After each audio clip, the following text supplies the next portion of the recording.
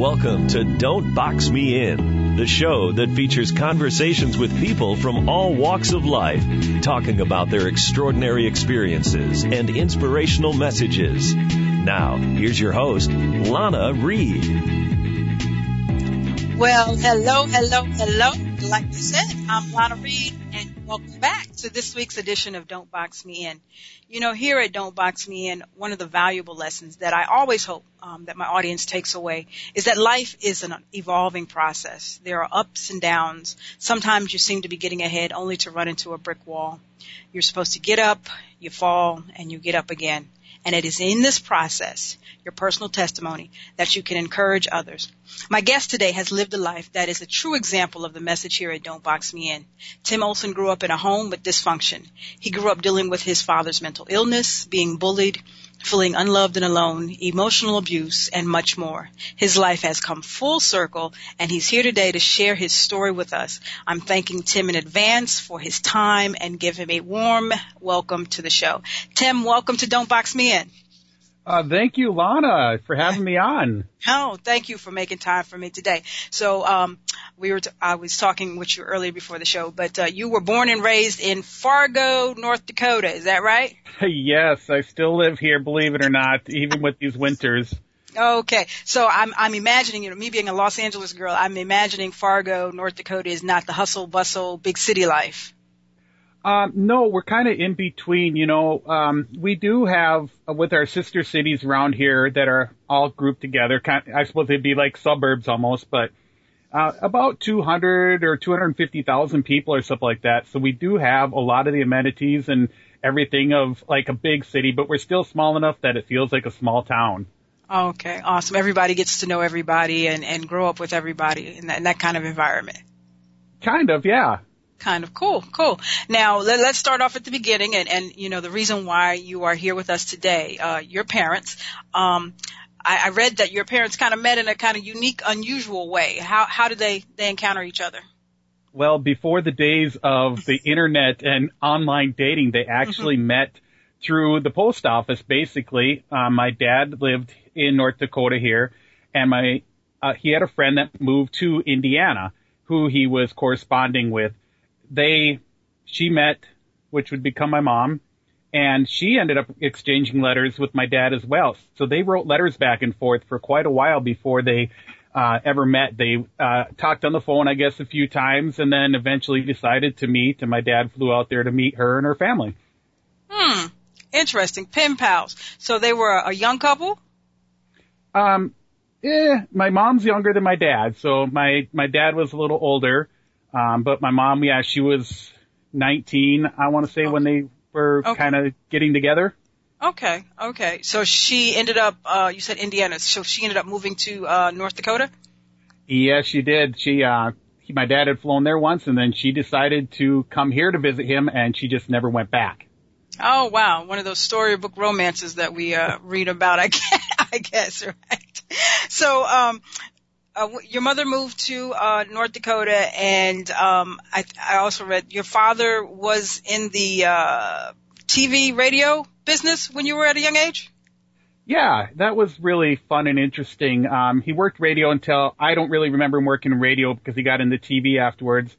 But we'd go down to the local TV station here, and we'd get to watch live tapings of shows. Back then, TV did a lot more live shows, so we'd get to attend those, and we get to see basically what we thought were big celebrities, the news guys and stuff like that. So it was a fun environment to be around as a kid. Okay, cool. And so your mom and dad, they popped out you, and then your sister came. How soon after you did your sister come? She's 3 years younger than I am. Okay, and it's just the two of you guys? Yep. Okay. So she's the baby sister, so you had to go and protect her, or you picked on her a lot growing up? Both. And it's still that way to this day. So, I was going to say, have her tell the story, right? Yeah, I don't know if she'd put the protected part. It'd probably just be picked on part. Man, my life with Tim was right. Cool. So, let's see. So your dad was in broadcasting, and I think somewhere around, you said 10 years old, things kind of changed for the family there. Your dad lost his job? Yeah, whatever reason, he was laid off from that, and that was really devastating to him. One, because that was a career that he just loved, and so to not be in that anymore was quite devastating. And two, providing for your family. He was the main provider. My mom worked jobs here and there. She always seemed to have some type of job, part-time, the full-time or whatever, but he was the main breadwinner. So once he lost his job, financially, we weren't ever that rich to begin with, but then really took a nosedive. Oh, wow. So, and like you said, I guess for a lot of men, your manhood is tied to being able to provide for your family. What did your dad do, job-wise after he left the, broadcast industry? He had worked, in his younger days, he had worked security for a company before, so he quickly got a job doing that, but it wasn't a full-time, it wasn't, anything that was sustaining to us. He wasn't making enough money. And at some point, I guess he decided that he could start his own security business, even though he had no experience running a business or anything, and he pursued that route. So he went on and created his own security company after that. Okay. And that's what he stayed in until his passing? Yeah, pretty much. As years went on, he quit doing it years beforehand, but he did that pretty much for the rest of his life then, yes. Okay. So you had mentioned earlier that, you guys were not financially the best, but life became much harder financially after your dad lost his job. And I think that resulted in, with times being hard and young kids being what young kids are, they can kind of be cruel or whatever. That resulted in you experiencing bullying in school. Is that correct?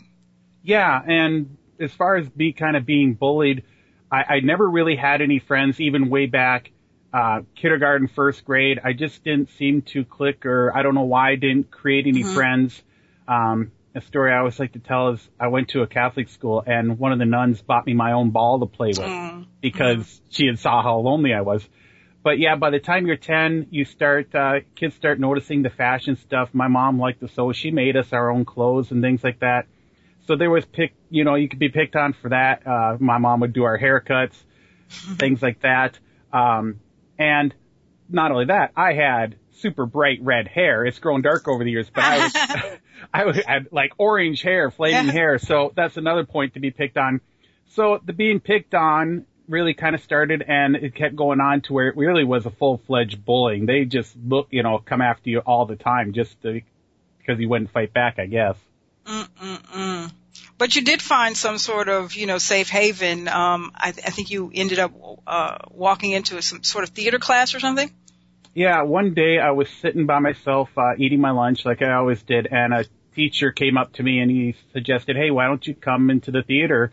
And I thought, no, that didn't interest me, but he kept approaching me and saying, you got to come out, we're doing a play, you got to come check this out. So I don't know if it was because he kept bugging me and I didn't want to let him down or something. I went in there and I found a great place in that theater, made a lot of friends, found something I was good at, began to have some pride in myself that I felt like I had a belonging somewhere. So it was a very good turning point for me.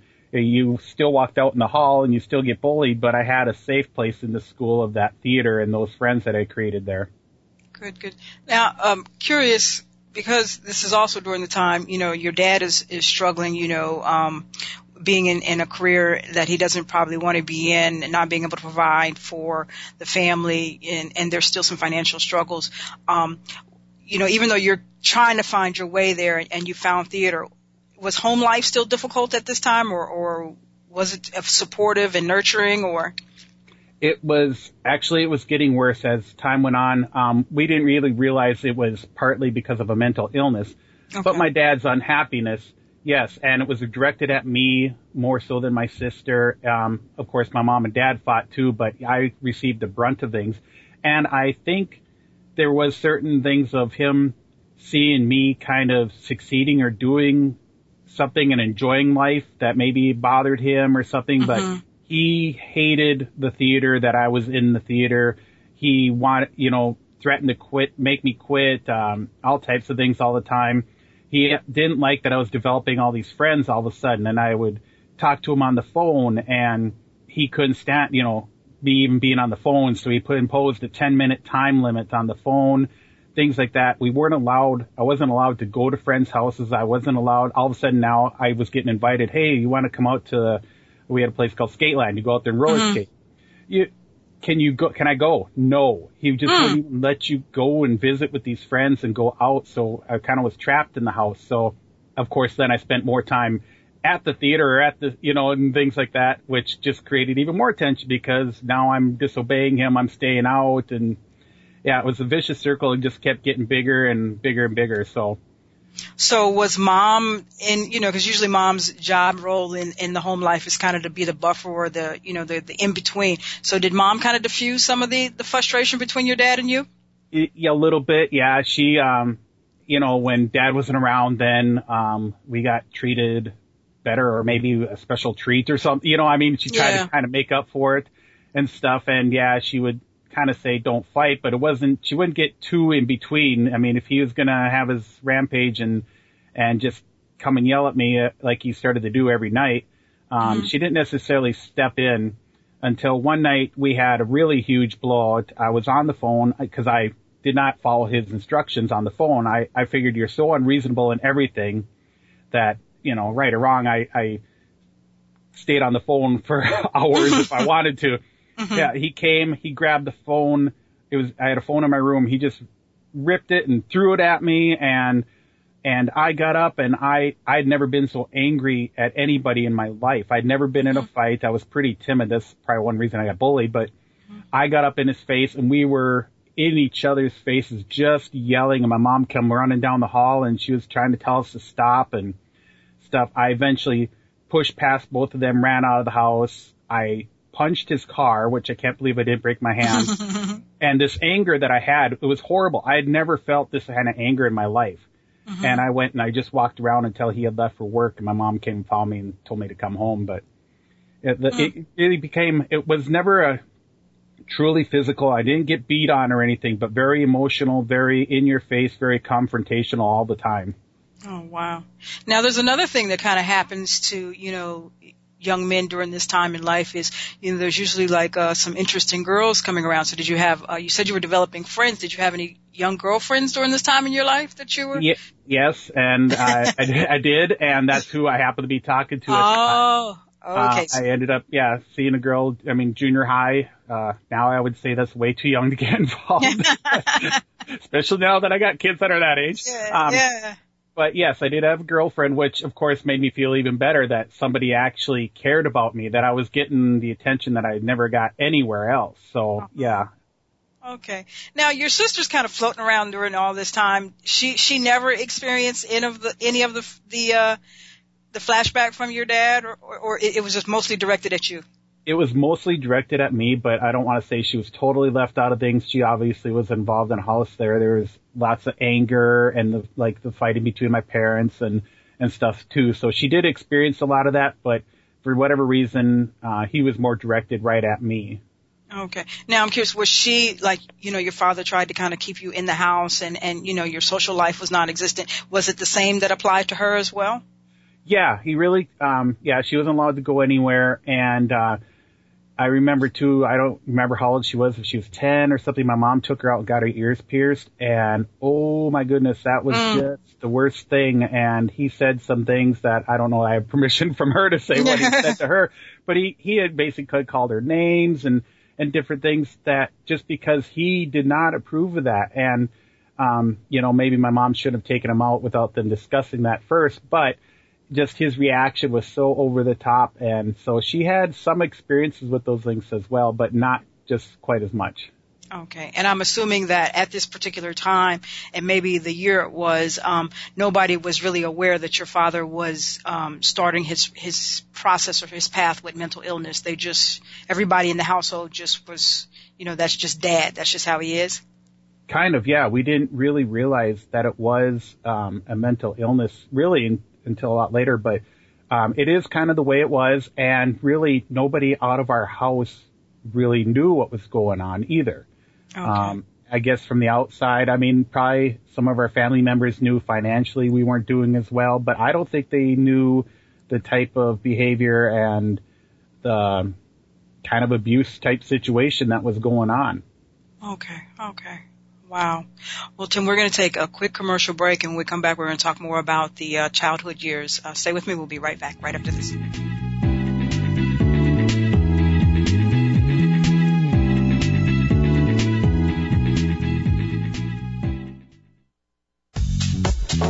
Welcome back to Don't Box Me In. Here's your host, Lana Reed. Welcome back. Don't Box Me In. Today, my guest is the author of the book Growing Up Nobody, Mr. Tim Olson. And before the commercial break, we were talking about his early years and, the struggles with his father, losing his job and the beginning stages of mental illness. Now, Tim, your mother, after your father lost his job, I think it was around the time you were 10 years old. How long did your mother stay with him before the divorce took place? It was about another 5 years, and during those years, she kind of kept saying to us, as she would see how things were deteriorating and getting worse, that she was going to leave him at some point. And so we kind of got excited about that. And after it got really bad, I finally told her, if you don't tell him, I'm going to, because she kept telling us this, and looking back, what a horrible situation that I feel horrible for feeling happy about the demise of a family. Because I sometimes wonder if we couldn't have found a better path, that maybe things wouldn't have turned out better than how they go once a family separates. But it was about 5 more years before. Okay. I mean, and sometimes, happiness comes in disconnections of, certain, things that are toxic to your life. So, not everybody is meant to be there for us, with us in our journey. So, for your mother, and for the happiness of her children, it was probably not conducive to see such an unhealthy relationship. So, No, it's and unfortunate. It wasn't, yeah, because, we tend to, that's what I've learned as far as the future goes for what relationships look like and stuff too. Yeah. So she had been talking about leaving your father, and was there like a pivotal moment or something that said, this is it for her and I'm leaving today, or did it just gradually happen? Or was there an event that transpired that made her say, I'm gone?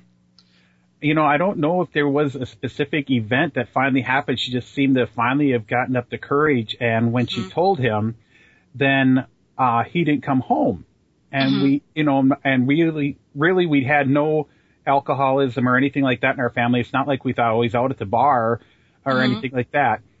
Turned out he turned himself in at a psych ward because he felt like he was just having such a breakdown that he went and turned himself in and wanted to get evaluated or something. And that's where he ended up. We went up there and saw him, which was just the oddest event for me at that age, to go in and see a psych ward. And, some people look like they belong there and some really don't. It's really a different world. But to see my dad when we walked into the room was really different. My dad, who was, of course, even as a kid, just seemed like he was 10 feet tall, big guy, was now a quivering man who's grinding his teeth and in a very soft voice saying, can we go back home? Can everything be okay? And it was a very scary situation. And I remember I walked up to him and just said, Dad, everything's going to be okay. But while he was in there, my mom thought, let's move, let's get out of here, let's go. So she went and got us a place to live, and we moved out. He came home at the same time we were getting some of the last stuff out of our house, and that just devastated him more. He thought he would come home to a sign on the door saying, welcome home, Dad, and here we are loading up and moving out. Wow. That's interesting that he checked himself into the hospital. So is it safe to assume that he felt for some time that there was something he was struggling with, or was that just a maybe like a play for attention and pity that he did at that moment when your mother said, I'm leaving? Or do you think he knew something was wrong with him? Yeah, I'm not really sure. It wouldn't surprise me that it's a play for pity, but at the same time, it must have just been so devastating because it is like that changed him from that day forward. Yeah. He just seemed different. So I don't know. It must have been that he had such an event and in his life that he didn't know what to do. He just went to some place that he thought he could get some help. Okay. So when he gets out, like you mentioned, you and your sister and your mother are moving the last boxes out of the house.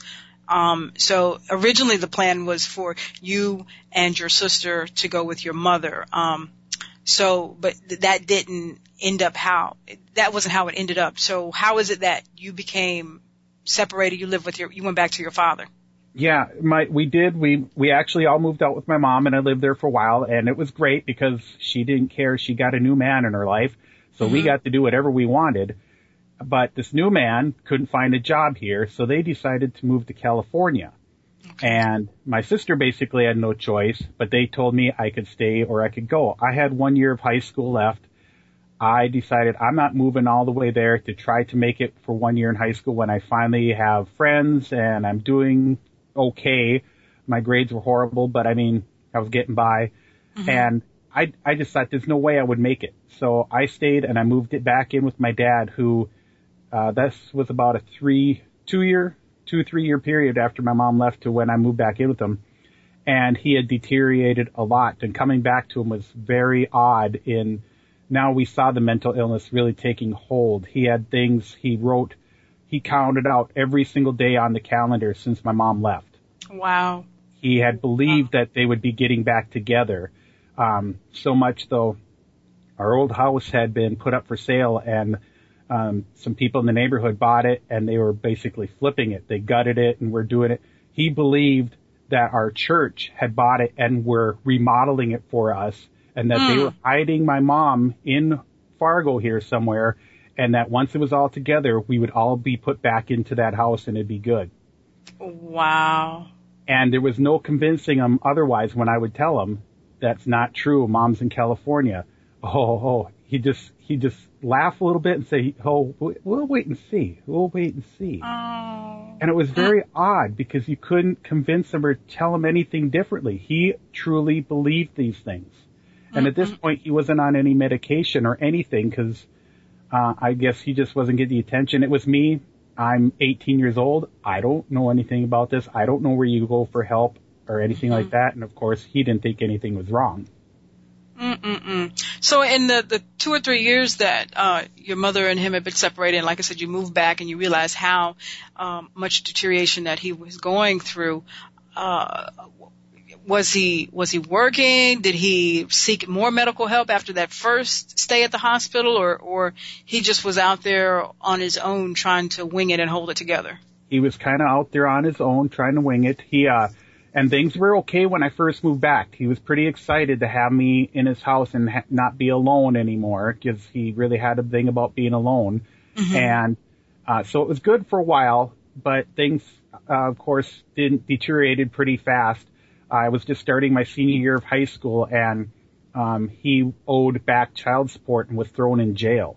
And he was still working. He still had a security business. So what I would do is I'd go to school, I'd do my play stuff, and then basically the security business was you get in a car and you drive around town all night and go to our clients' places and check doors, and some places you had to go in and check alarms and this and that. I would do that while he was in jail, and then I'd be done at 5 a.m. or whatever it was and have to go to school again. And I did that for a week because I didn't have money to bail him out. I finally got enough money together to bail him out, but for like a week I did that. And then he was so ungrateful about that kind of stuff, and somehow it started turning again back towards me, and that entire senior year was just rough, and we just tried to get by as best we could. Okay. So even after senior year, you and your father still stayed together, or did you leave him after you graduated? I left. Actually, I did not graduate. I failed, so they would not let me graduate. I had to go to summer school, but before I started summer school, him and I had another fight. He had gotten in my face, and he grabbed my arm, and he just twisted it enough. It just hurt, and I just thought, I can't stay here. I had my own job. I was working 40 hours a week I had just gotten a number of months beforehand. 10 cents above minimum wage. I just went and got myself a basement apartment, and this house had been converted into apartments, and moved out because I couldn't take it anymore. So I basically, while I was doing summer school, trying to graduate, I was living on my own and doing my own thing. And I actually felt good for the first time in years that I was away from all that. Okay. So here we have a good peak moment here. And, I think I read even too somewhere along the way, there's a young lady that you ended up marrying somewhere along the way at this time in life? Yep. At the same point, that's when I started dating this girl that I'd known for a really long time, and we actually did not like each other. She was like my best friend's sister's friend, and so the four of us would get together, and of course it's your best friend's sister and her friend, and you just pick on each other and you don't like each other. But we started dating, and 3 years later we got married. And so in this period, my dad was doing his own thing, and I would check in with him every once in a while. My mom was in California. She was doing her own thing. And as we were planning to get married, I remember I called and talked to my mom, said, hey, I'm going to marry this girl and everything. She was excited. She was talking about coming back to Fargo. And then several months later, we received a call on a Sunday morning, very early. It was really, really odd. And it was my stepdad. My mom had remarried, and he never talked to me. Him and I did not get along. And so immediately I just knew something was wrong. And he said, your mom's had a heart attack and they're working on her. I'll have to call you back when we know something.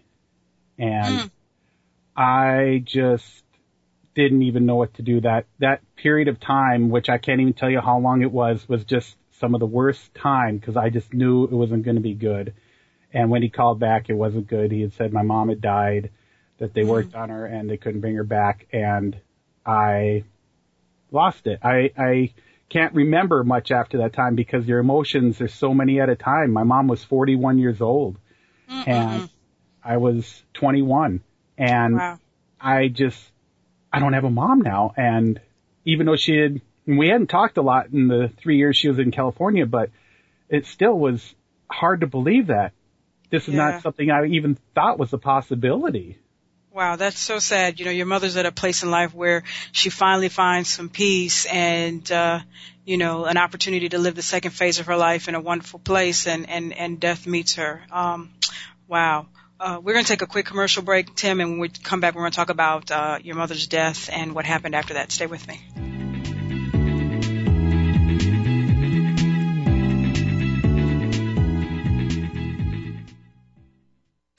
Let's return to Don't Box Me In with your host, Lana Reed. Welcome back to Don't Box Me In. Today I'm hanging out with Tim Olson. He is the author of the book Growing Up Nobody. And Tim, before the commercial break, we were talking about the time period when your mother passed. Now, you had said before that your dad was kind of delusional about, the fact that your mother and him would reunite and become a family again. How did he take this news that your mother had passed? And this becomes one of the hardest moments of my life. When I got the call, I had quickly planned to get out to California and everything. And I knew I had to go over to his place and tell him. He didn't have a phone or anything, so I knew I couldn't take that way out. So I drove over there, went up to his apartment and knocked on the door. I did not step inside, and I just said, Mom, and I could barely get the words out, that Mom died. And I don't know even if at that point he truly believed me.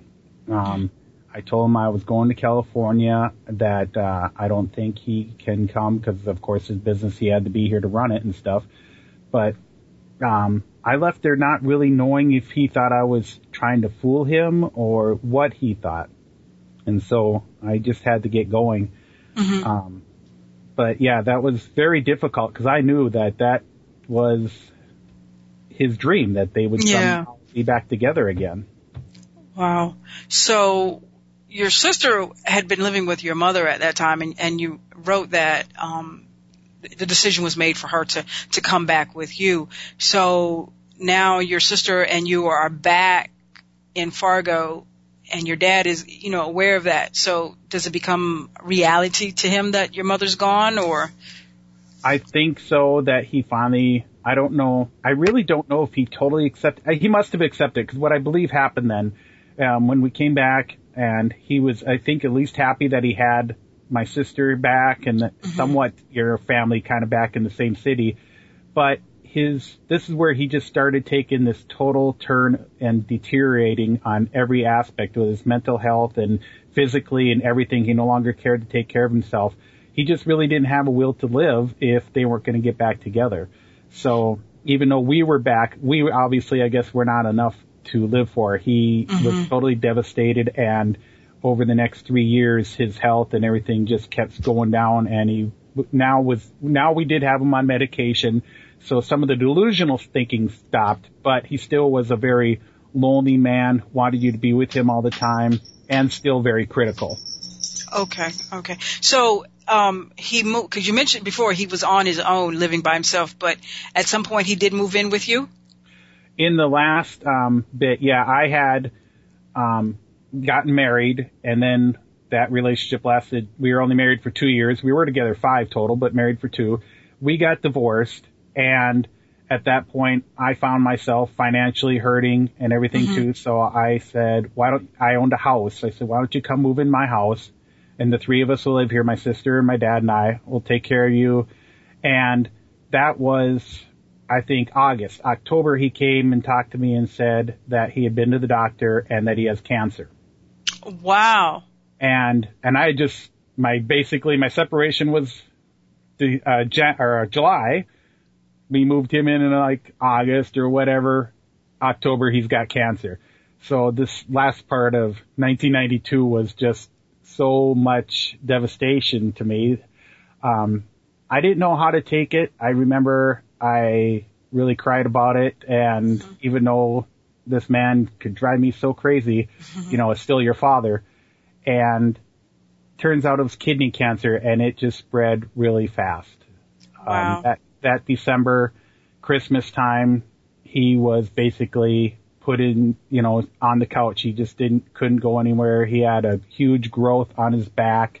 He had one on his face, and we had to do Christmas like any other Christmas and try to celebrate and give each other gifts. And 3 days later, I heard some ruckus in the house. My sister had called 911, and they took him to the hospital, and we went up there, and he died that night. So sad, so sad. So what is the time frame in between your mother's passing and your father's passing? It was just a little over 3 years. So now I'm 24 and no parents, and my sister and I kind of just look at each other. Now what, Yeah. So now what? What happens after that? I had started dating somebody else, even before I was divorced, which I don't recommend. And I did not really intend it to, but this person had worked for me, and we just kind of started hanging out, and we were dating.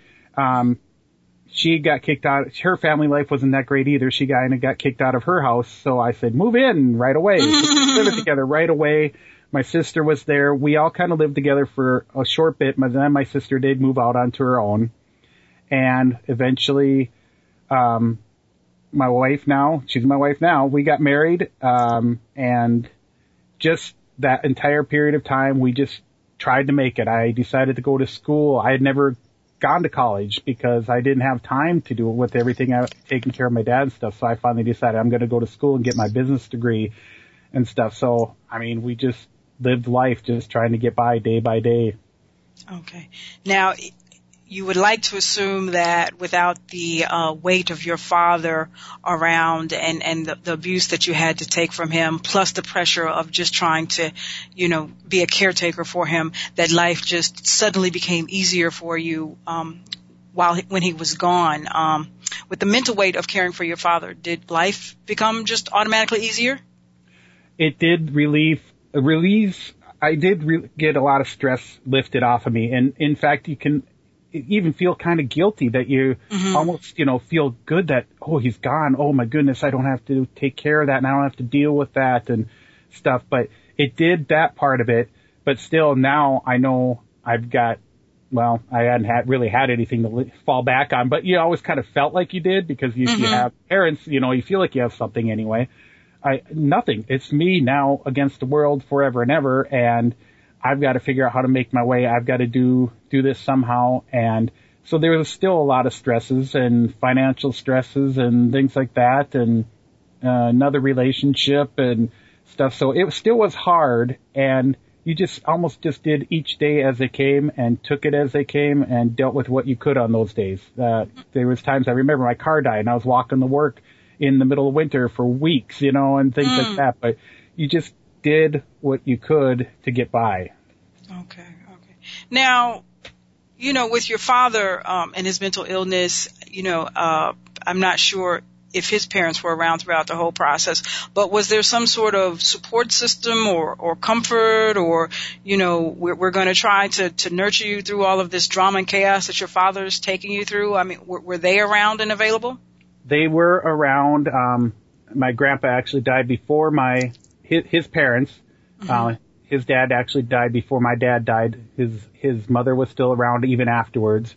Not a lot. They didn't really, they were a bit older when they had him too, so we had some really age differences. They didn't really understand mental illness. Okay. And not a lot of support there. In fact, sometimes even the opposite. I took him up there to their hometown for him to stay there for a couple nights, and his behavior, he would pace and stuff so much, and he was just always so on edge that they couldn't handle it, that they told me to take him back home. And that really was, to me, very sad that they couldn't take care of their own child for a couple nights. Yeah, you would figure, parents' love would kind of be up and bad, good or bad, we're going to try to ride this wave. But, for them to say, look, we don't know what to do. You take them back with you. That's kind of sad. But, this whole situation, listen to this whole story, I just imagine, young Tim walking around very angry with the world about just the whole bowl that you were dished, So, your father being the type of man that he was and growing up in that, do you think that affected your relationships and your marriages? Very much so. I was very angry, and I really had either with me or against me attitude. There's no gray area. So if you did something that didn't correlate how I believed, I really thought you were just trying to hurt me, trying to get at me or something, so I just didn't have patience for anything. I couldn't sit back and think, oh, maybe they view the world a little differently. You either viewed it the way I viewed it or it didn't work. So it did, especially in my first marriage, it had a huge role in that. I was not the nicest person, and I could get very upset and angry at sometimes the dumbest and silliest of things when I look back now, that I really would believe that, I don't know, I can't even come up with an example, but maybe just because you didn't buy me something when you stopped off at the store, I might think, what the heck, aren't you thinking about me? Yeah, okay. And very, very selfish and just very angry, and boy, very wrong. But the second wife, she's stuck in there while you were growing and evolving, though. She had to experience some of the young Tim. Yeah, well, she did experience some of that, so the fact she stuck with me is wonderful. She's wonderful. But we also found comfort in that she came from kind of a broken home too. Her parents were divorced, and her dad was an alcoholic. And in fact, when we first got together, and that was back in 92, we saw him once, and we have not had contact with him again. And he lives in this city here, and we have never even seen him. So, she's dealt with not having a father around at all, that obviously just totally up and abandoned her. And so we had a little comfort in each other in that we had some of the same dysfunctions, I guess. And so we kind of were able to relate to each other. Yeah, and it's so important. A father's presence and role, it's so important. And even if they're there and it's a dysfunctional relationship like you had, with your father, we see even with your own life the lasting effects that somebody has to kind of sift through and put in order so that they can have healthy relationships and not kind of repeat the same cycles, with their own children. So I really, it would be one of my hopes that people understand that, both parents are such a vital, vital part of a child's evolution and growth and how they go out onto the world on their own and do their thing. Tim, we're going to take our last commercial break of the day, and we'll be right back right after this.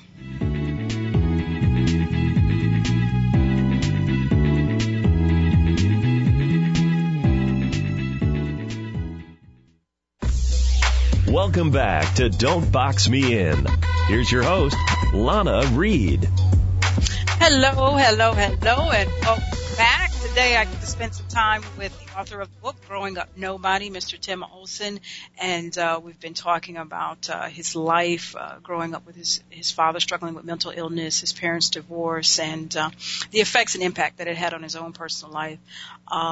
Tim, now even though life kind of dealt you a bad hand there, at 40, when you were 40 years old, you did start to make some transitions that lead you to where you are today. You say in your book that you actually became a Christian at the age of 40. How is it that you found God? In the most craziest of ways, in my opinion. Mm-hmm. It's not that I grew up actually going to a Catholic school. My family was Catholic. It was around, but I totally had turned away from it, didn't see a need for it, I guess. If you would ask me, I would have said, hey, God exists. I'm a good guy. I'm going to heaven. And that's it, But we would go to church only because we had to have our kids in Sunday school, basically. I guess we just feel like that's what you do, Mm-hmm. And we were sitting there and we thought we needed some friends. And we saw an advertisement in the bulletin for a course that looked pretty basic and easy, that didn't think it would take a lot of commitment, and it seemed like we could go there and just maybe meet some people. So we signed up for that. And we went and we thought, oh, this isn't for us. In fact, we almost didn't even go back the second night. So we went back the second night, and then they divided us into these small groups, which they didn't do the first night, and we were like, oh boy, But every time we went, somebody was saying something we needed to hear, and that really pertained to us, and it was very odd. And it wasn't necessarily about Christ or anything like that. It was just these comments that were like, whoa, that kind of fits our situation. And they kept going on. Well, finally on one night, I had an umbilical hernia that I've lived with, that I still live with to this day. And sometimes I have to wear almost like this girdle type thing. If it really hurts, I'll put that on, but I never wear it in public. But that night it hurt so much. My wife said, well, just wear it. And I'm like, I don't want anybody to see it. Well, we're sitting at the table, and the one man starts telling me about his grandpa who had this umbilical hernia and how he had to wear this girdle type thing. And I just looked around and I said, this is crazy. You guys can't know this. It's the first time I wore this out in public, and I'm showing everybody. I didn't want anybody to see it. Now I'm showing everybody. I said, you guys talk about something that pertains to me every single time we're here. I don't know what's going on. And we just believed it was the Holy Spirit talking through everybody to get my attention. And the one leader looked and said, do you want us to pray for you? Mm-hmm. And I thought, okay. And I'm not realizing she meant right then and there. So they all came around me and put hands on me and prayed for me. And it was a very touching and moving moment. Although that's not how I viewed it at the time. I thought everybody quit touching me and everybody quit focusing your attention on me. But it did. It really touched me, moved me. It was one of the most caring moments I'd ever received in my entire life from anybody. And it made me start to think about things. And it was still a long process after that. I can't say I just threw down, dropped to my knees and repented or anything. But I started to just take some more courses, and I read Rick Warren's Purpose Driven Life. That book meant a lot to me. It taught me a lot of things. And I just started moving on from there. Yes. And so I've become a Christian. And one of the biggest factors that I learned out of that was forgiveness. Mm-hmm. And learning to forgive everybody, including myself, for my past has basically set me free. And I don't think you need to be a Christian to understand that. If you can learn to forgive the people that have hurt you, done things to you, and forgive yourself for all the stupid things you've ever done, it frees up so much space in your mind, and it just helps you so much. I'm not as angry as I used to be, and it has freed up so much space in my mind. Yes, I don't think people really understand how much weight you're carrying around, how much bitterness, how much unnecessary anger you're carrying around when you're, like you said, you're angry at yourself, and you're not forgiving yourself. Oh, I made this stupid mistake, and you're holding yourself so back from the progress and all the wonderful things you've done, and when somebody's hurt you or caused you wrong, that person has gone on and they've lived their life, but you're sitting up here rotting in this pit of, anger and just forgive them and move on. And it's just such a weightlifting experience. And it seems like your life can, you can go on with your own life, that you've held yourself back from when you learn to forgive people. So I think that's beautiful. So you mentioned that, it wasn't a quick conversion. So, about how long between the time that you had the experience of people praying for you and your hernia did you actually, give your life to God? Oh, I don't know that I actually have a day or anything like that. Uh-huh. It was just such a slow process. I guess like a crock pot or something. It just simmer, boil, yeah, for a while. So, there's not a specific date, but as time went on, I've always been somebody who's, likes to help people. And so my wife has always made fun of me. She always said, a stranger would ask you to help them move and you would do it, I've just found myself doing that more and more in our church. I got involved in our church and I just got to this point. This is kind of my calling, I guess. And so it's kind of where the book came from and everything else that if I can take, when we did a lot of Bible studies, people would come and talk to me a lot because they couldn't believe all the things I went through and wanted me to, I don't want to say advise them, but they just found me encouraging. Yes. And so that's kind of how the book came along and my podcast now. I just want to bring encouragement to people and let them know there is light at the other end of the tunnel and it can take a long time to get there. I mean, 40 plus years for me to finally feel not like the world is against me and that I actually have a purpose. Because I don't know that I felt like I even had a purpose before. Even my only purpose was my kids and my wife, mm-hmm. Which is a great purpose. Don't get me wrong on that. But that was it. I didn't have anything else that I felt like I was good at or could do anything. So I just have done that. I've served so much now and just love being able to hopefully touch people. And I just had a man that I had given my book to come up and show me all the notes he made in my book. Oh my goodness. I about cried. I'm going to almost just thinking about it. It was just this last Sunday. Very touching that it had that kind of influence and that kind of, that it touched somebody like that. Awesome. Now let's talk about the book quickly. Growing Up Nobody. When did you decide you were going to write it? It was probably a little over 4 years ago. Since both my parents died really young, I thought I wanted to start writing out things for my kids. Because once I had kids, I found I can't ask my parents anything from the simplest things like, hey, did I have that sickness when I was a kid or this or that or, or what similarities between me and my children. And so I wanted to write stuff down so they would know who I am in case I happen to kick the bucket early. Uh-huh.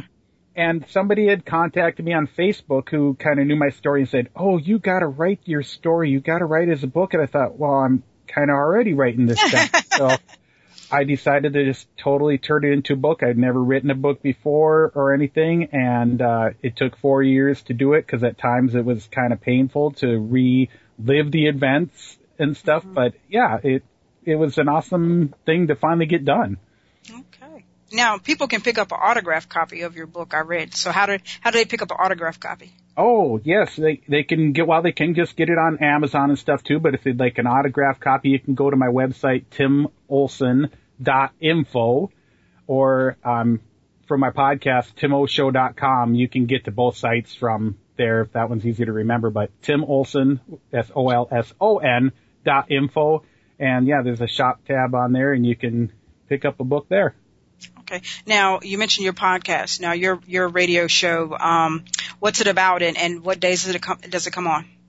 It releases every Tuesday, and I would say it's a little bit about like your show here, where I just interview people who have had extraordinary things happen in their lives. We have had people that have lived with HIV, have been raped, to just talking to people who are kind of experts in areas of being bullied. I've even got a magician coming up. It's an interesting topic to talk to this magician who's on TV, actually, even. So that was kind of a cool interview. So it's kind of people all over, and it's all just to be kind of uplifting and fun, and just hopefully give somebody some inspiration. Okay, and they connect with the show how again? The website for that is timoshow.com, and it's on iTunes too. Tim O. Now, that's a nickname for you. How'd you get the name Tim O? Yeah, the first name and last initial. There was a few Tims in our class, like I think it was about 8th grade or so, and I had a teacher, and he actually was calling me Timio, which I hated. It's too babyish to me, but then a lot of other friends started just calling me Timo. So it's been like nicknamed since 8th grade, and so many people call me. I go by Tim or Timo, whatever, but Timo's show sounded good. So, and I wanted to work in radio forever, so I always kind of practiced under the name Timo Show. Was my little show I'd put on. I record cassettes for my friends and stuff. It's part of my dad that still lives on, is that I have this love for radio. So I'd practice and practice and practice. I wanted to be like the next Rick Dees and do funny skits and entertain people through my voice. So, well, I think we're doing that. I think we're traveling that path there. Well, Tim, we are at the end of our hour. I have so enjoyed listening to your story and how life has come totally 180 degrees for you. I thank you for being on the show with me today. My guest has been Mr. Tim Olson, once again, author of the book Growing Up Nobody, which you can pick up on Amazon. Please visit his website, Tim Olson, OLSON.info, and you can get an autographed copy. Tim, thanks for hanging out with me today. Thank you for having me on. Can I just leave one quick quote? This is my own personal quote. Sure, dear. Okay, success is not about the money you make. It's about breaking the line of dysfunction. If you can do that.